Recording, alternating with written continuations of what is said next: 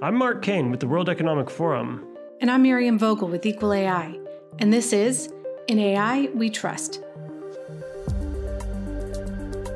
Hello, Miriam. Hi, Mark. Great to see you. Good to see you too. I'm so excited to have this conversation today with Sarah Drinkwater from the Omidyar Network. I am too. She is doing so much of the work that we talk about that is so important to us with responsible tech and defining the industry in really important ways.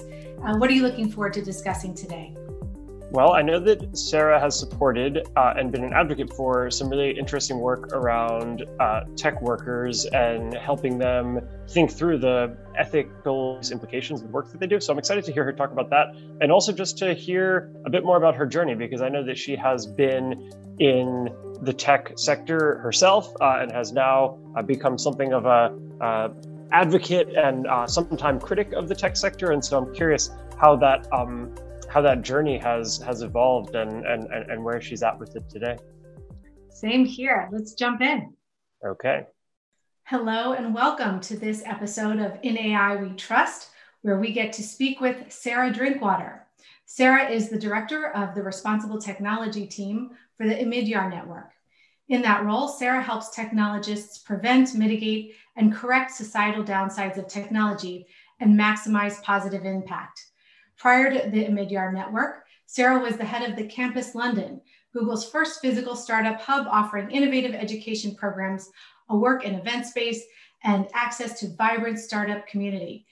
Campus London was a pilot that has since scaled to 6 locations around the world. At Google, Sarah also built and led the global Google Maps community team. Sarah previously worked in community and content roles for early stage startups in Europe and has advised brands on their social strategy after having served as a journalist, which we look forward to hearing more about. So Sarah, to start, a topic of great mutual interest to Mark, to me, to many of our listeners, responsible AI. Somewhat of a buzzword, but also arguably one of the most important things we can all be building for to ensure a just and efficient, effective society. So could we level set and tell us what is it that you all are aspiring to in responsible tech, and how are you going about achieving it? Thank you, Miriam. What a wonderful introduction. So I guess we think about responsible technology as technology that is equitable as well as innovative. And the reason why I'm kind of mincing my words there a bit and just offering those 2 definitions is there is no core kind of shared definition yet of what this looks like to all of us. I think we believe that technology should live up to its original promise, should be equitable, sustainable, innovative, all these things that I think we rely upon the tech we use for kind of convenience and connection, but there is so much that's missing. And particularly with the focus on AI has become this phrase that's a grab bag of many things under the mantle. It's almost like a marketing term these days. But I do think that this push towards really examining the data sets that are used, this push towards thinking about bias, this push towards regulation, which is incredibly exciting. I've worked in tech for 15 years, and the threat of regulation has always been on the horizon, and finally it's here. For me, it's about helping tech live up to its original promise and help us do and be more, where we're centering not the product that we're using, but the people, us who are using it. That's a great way to put it. And I look back and I remember, I'm old enough to remember the days when tech was going to liberate all of us and connect all of us, and, Twitter and the Arab Spring and all of that. I am curious sort of what happened, how did we get to where we are? And yeah, how might we get to a better place? I mean, honestly, I think I could write a PhD thesis on this topic at this point, although I'm sure far smarter people have done so. Yeah, I think, for me, I grew up with a self-taught developer for a dad whose big push in the 80s was he changed his life through kind of taking radios apart, learning to code and moving into the field professionally. And so even before the World Wide Web came about, I had this very strong domestic notion that technology was liberatory. And I think there was a very strong push. If you read, Fred Turner has an amazing book called From Counterculture to Cyberculture.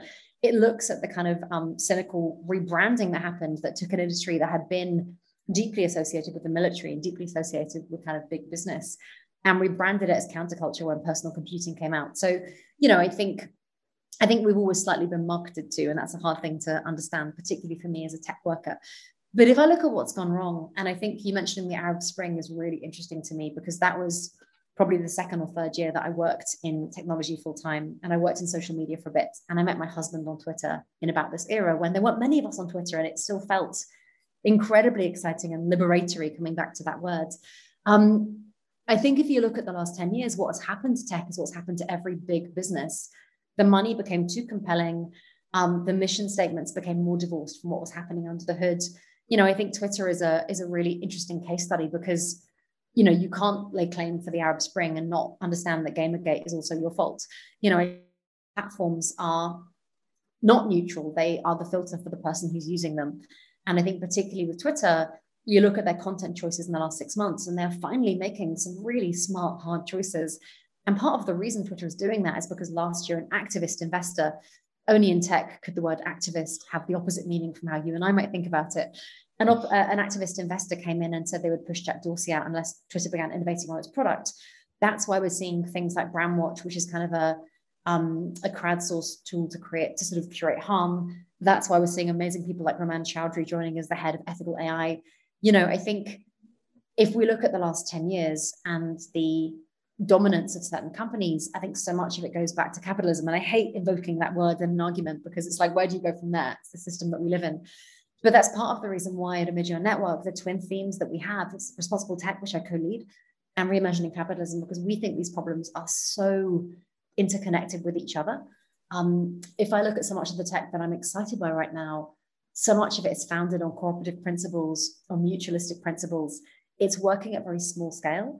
I think what happens when you have a series of very dominating companies making so much money, all the quarterly results just came out, and every single FAANG company has hugely jumped in the last year because we're more reliant upon them than ever. Amazon hiring 400,000 delivery drivers in the US alone.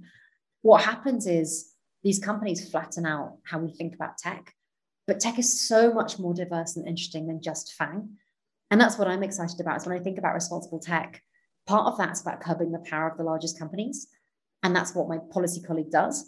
But the other half of my team is focused on the new, is focused on how do we build up new kinds of power that is far more tied to the original promise of tech in the first place. Well, I love where this conversation is going, because this is often a somewhat ominous conversation. As we know, when we're talking about responsible tech, we're starting with what could go wrong, what has gone wrong, and we very much need to be focused on that and spreading the word.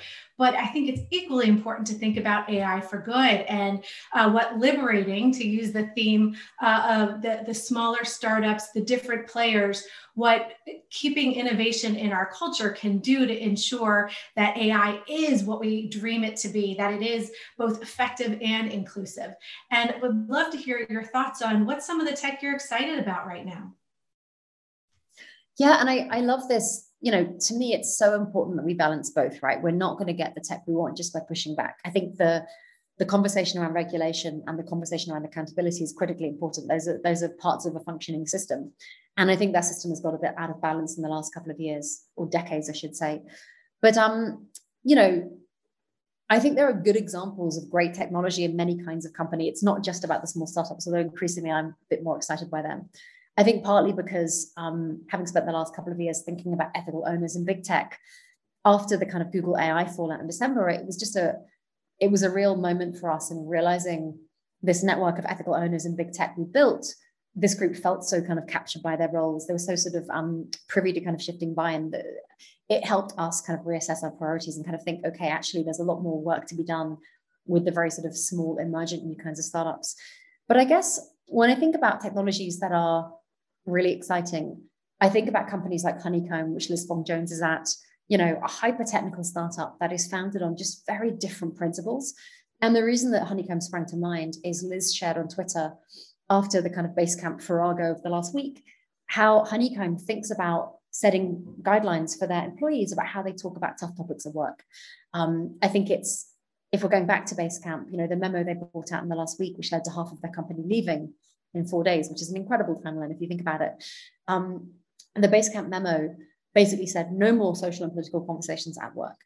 And I think the moment that we're in, not understanding that the companies that we launch are themselves carrying certain social and political assumptions is naive at best. And I think with Honeycomb, what I liked so much about their rules of the road is it set a tone of trust, it set a tone of equality, but it also said, just because we're saying it's permitted to discuss X, Y, Z, does not mean we're not invoking any First Amendment stuff here, right? Just because you say something, it doesn't mean we don't reserve the right to say that's not appropriate. And I think that's part of the negotiation that we as individuals and leaders are making right now. How should we be in this moment where, we've lived through, depending on where you live in the world, we're at a certain point of our way through an incredible crisis that's given us this chance to kind of reset. And one thing I'm observing with my team, but also with so many friends, is there is this incredible reckoning happening, particularly in tech, around purpose and meaning and what isn't okay in the context of work. And I think some leaders perhaps haven't understood that yet. So when I think about tech that I'm most excited by, it's not just about the product, it's really about the culture that the team has created between them. And with Basecamp, that was a company culture that I've been following for a long time. So that was kind of a massive shift in my thinking of like, okay, I always thought these were leaders. And now I see that actually they're not meeting the moment that we're in right now. That's a great point. I think that what is asked of companies and of employees has changed, and as it should have, given how much has changed around us, in terms of the moment that we're in, with the pandemic, with the kind of racial and systemic sort of racism reckoning that's happening, particularly in the U.S. And on that, just looking at it from sort of one level down, you've said that you are at Omidyar going to invest in the rise of responsible tech workers. So yes. One level down from the company structure and the policies there, the actual individual level of engineers and product managers and so on. Curious what that looks like and kind of what you would suggest, as a kind of crash course, let's say, for a tech worker who wants to become a responsible tech worker.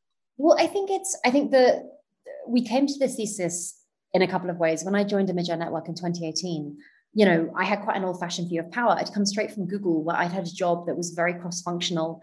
I was working with entrepreneurs, but I built this network inside the company over a long course of time where,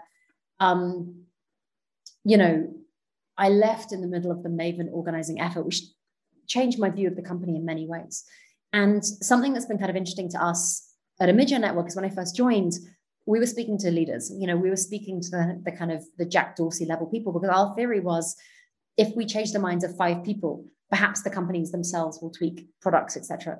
And I think we realized in time that was just insufficient. That was a really old-fashioned view of how influence works.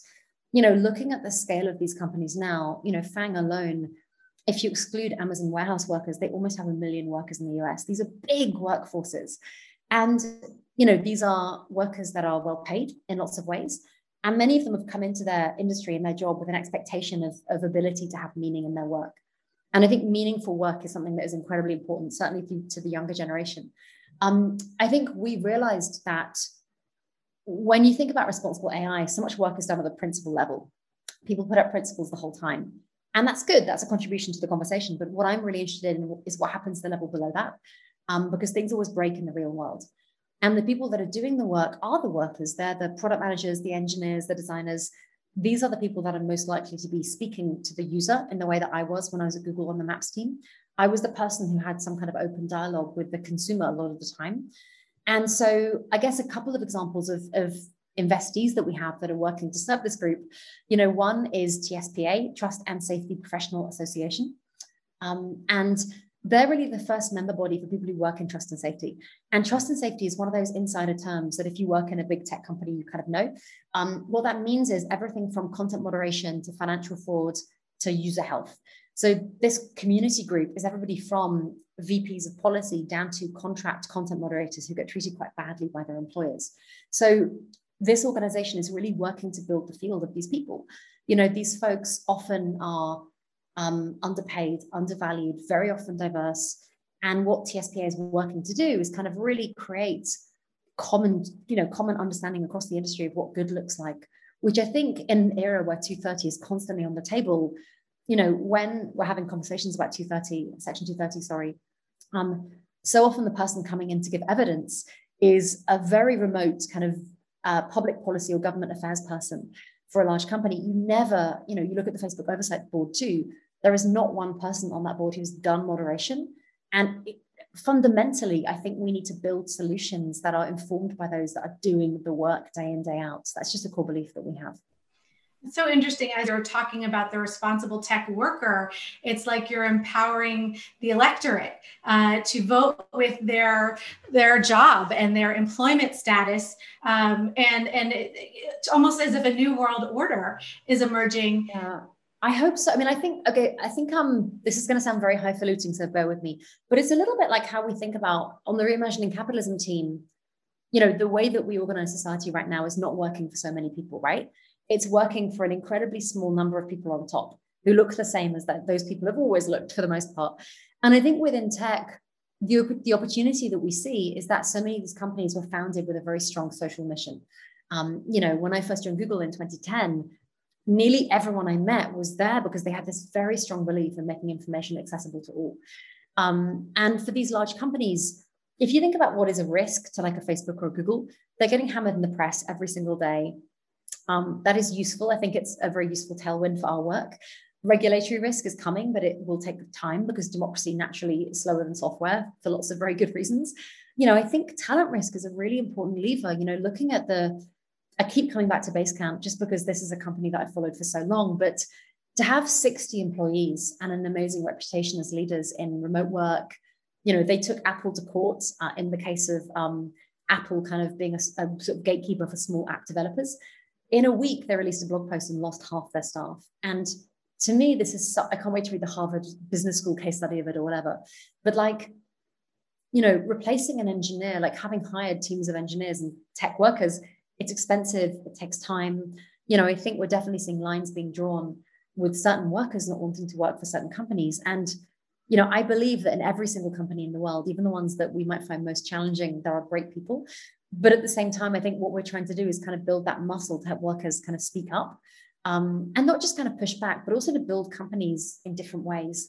For me, particularly having a very strong background in the startup scene, startups in London in the late noughties was the Silicon Valley way. And I've seen that in real time really shift. I've seen all these incredible hubs launch all over the world, from South Korea to Pakistan to Buenos Aires to Nairobi. And they all have a different local flavor that I think is really beautiful. And I just hate the idea of flattening out. I think what happens with dominant companies in any era is they quell your imagination.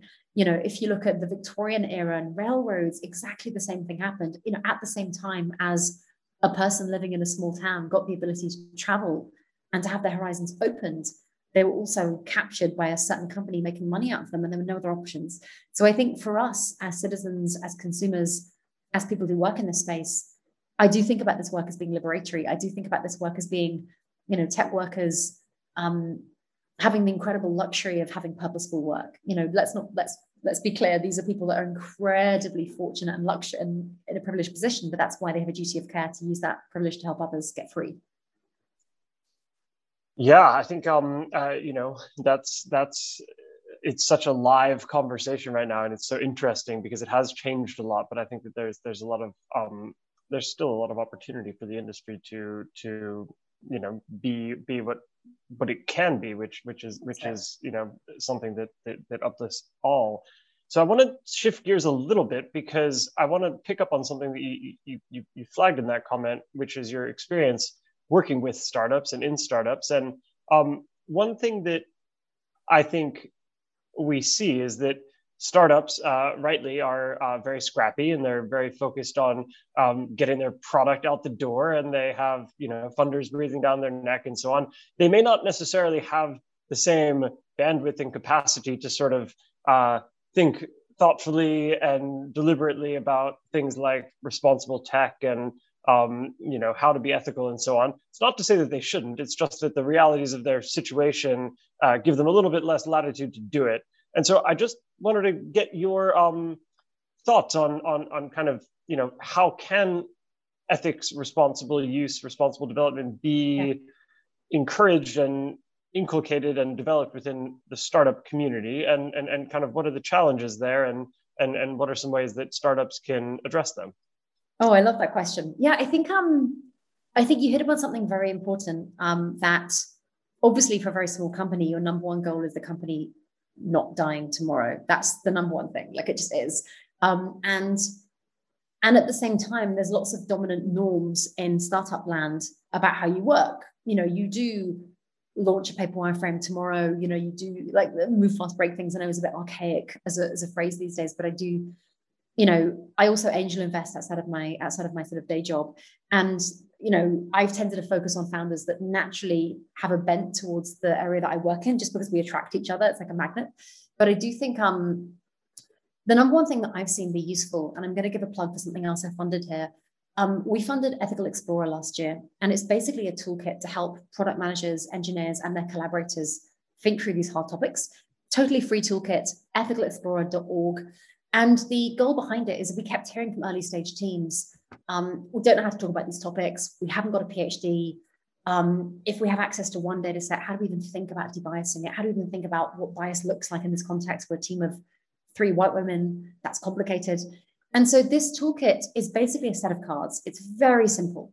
And it has 8 topics in it, ranging from bias in AI to outsized power, to surveillance, to data control, all the things that I think, and there's a blank card for what particular harm your company might have that we haven't thought of yet. And the goal is, first of all, to kind of find a way into a conversation about this topic, to understand, really it was to help small teams have an open talk about what they are and are not okay with. And then to understand, where is our product now and where would you like it to be? And interestingly, it's been downloaded thousands and thousands and thousands of times.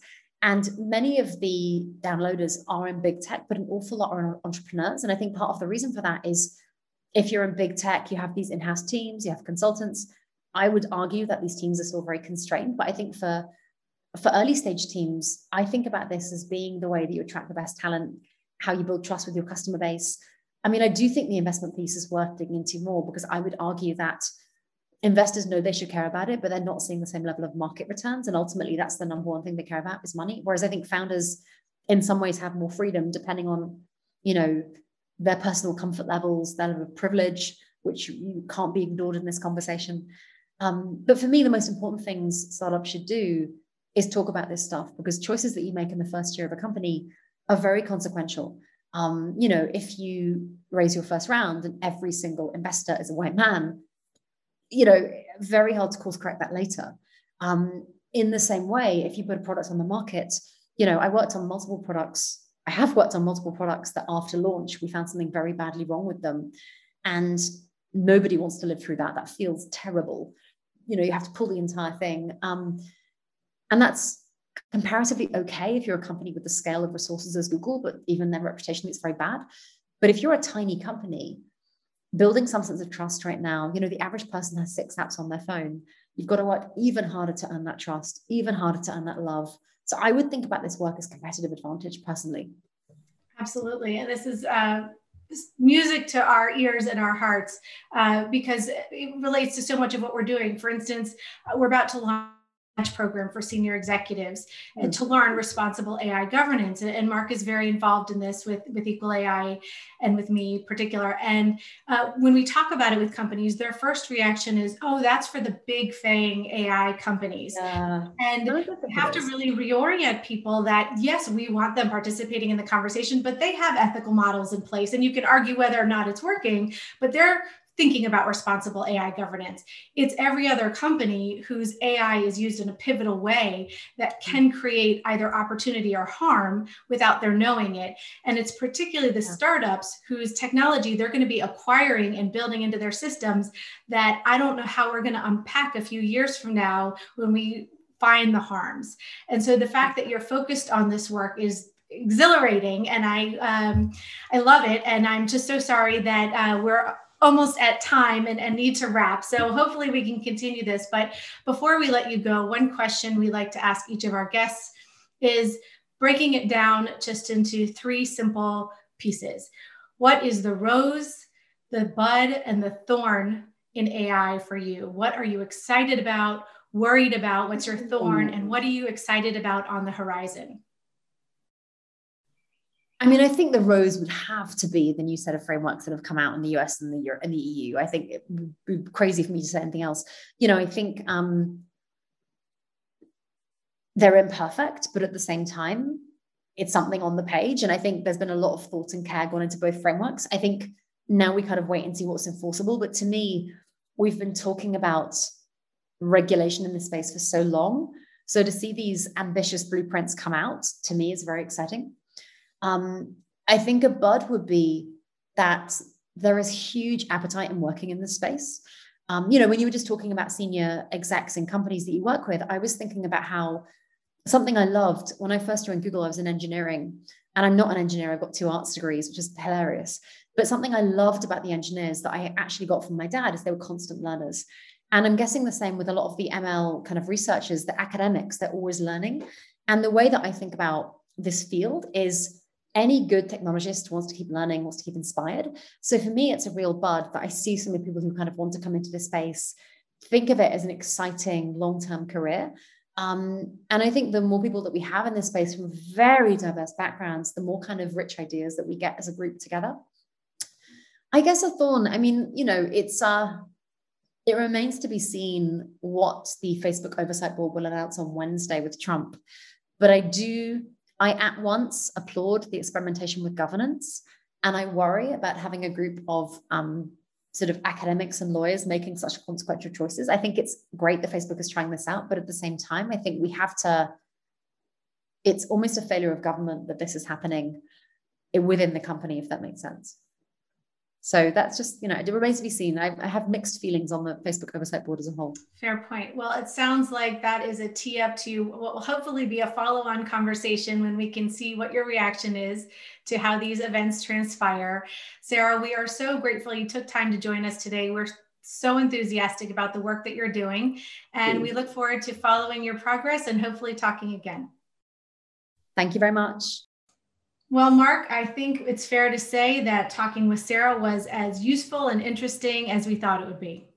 Absolutely. And I also found it personally to be inspiring. I thought that Sarah had a very thoughtful view on kind of where the tech sector has come from, where it is today, what challenges we're facing, as we've talked about with many of our guests in terms of ethics and governance and responsible use, but also what opportunities there are to build a better technology sector and have a better society with ethical AI and ethical and responsible technology. So I was inspired. Anything jump out to you in that discussion?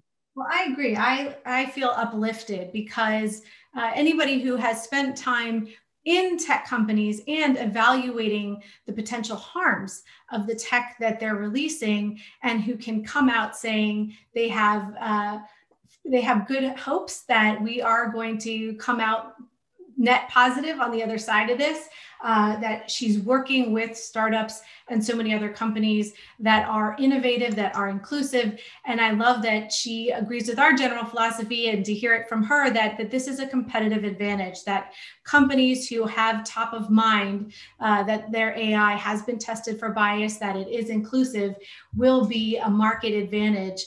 And it's very reassuring to hear her thoughts on that.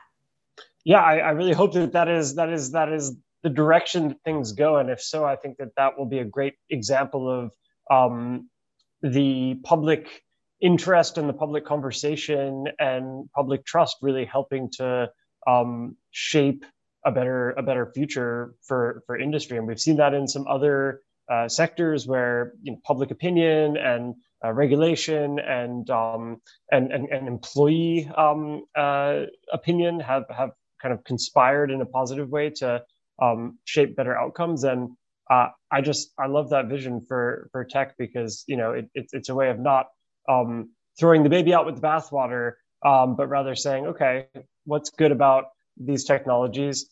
What is bad about them? And how do we maximize the good that we get while minimizing the bad? So I think it was a great conversation, and I hope that we can bring her back again and hear more of her views on the Oversight Board and much else. Absolutely. Another great episode, and I'll look forward to our next episode. All right. See you soon, Miriam. You have just listened to In AI We Trust, hosted by Miriam Vogel from Equal AI and me, Mark Kane from the World Economic Forum. Subscribe to or download our podcast at Spotify, Apple Podcasts, or Google Play. We always welcome your feedback, and if you like the podcast, please rate us or give us a review. And to learn more or get involved, please visit us at www.equalai.org and www.weforum.org.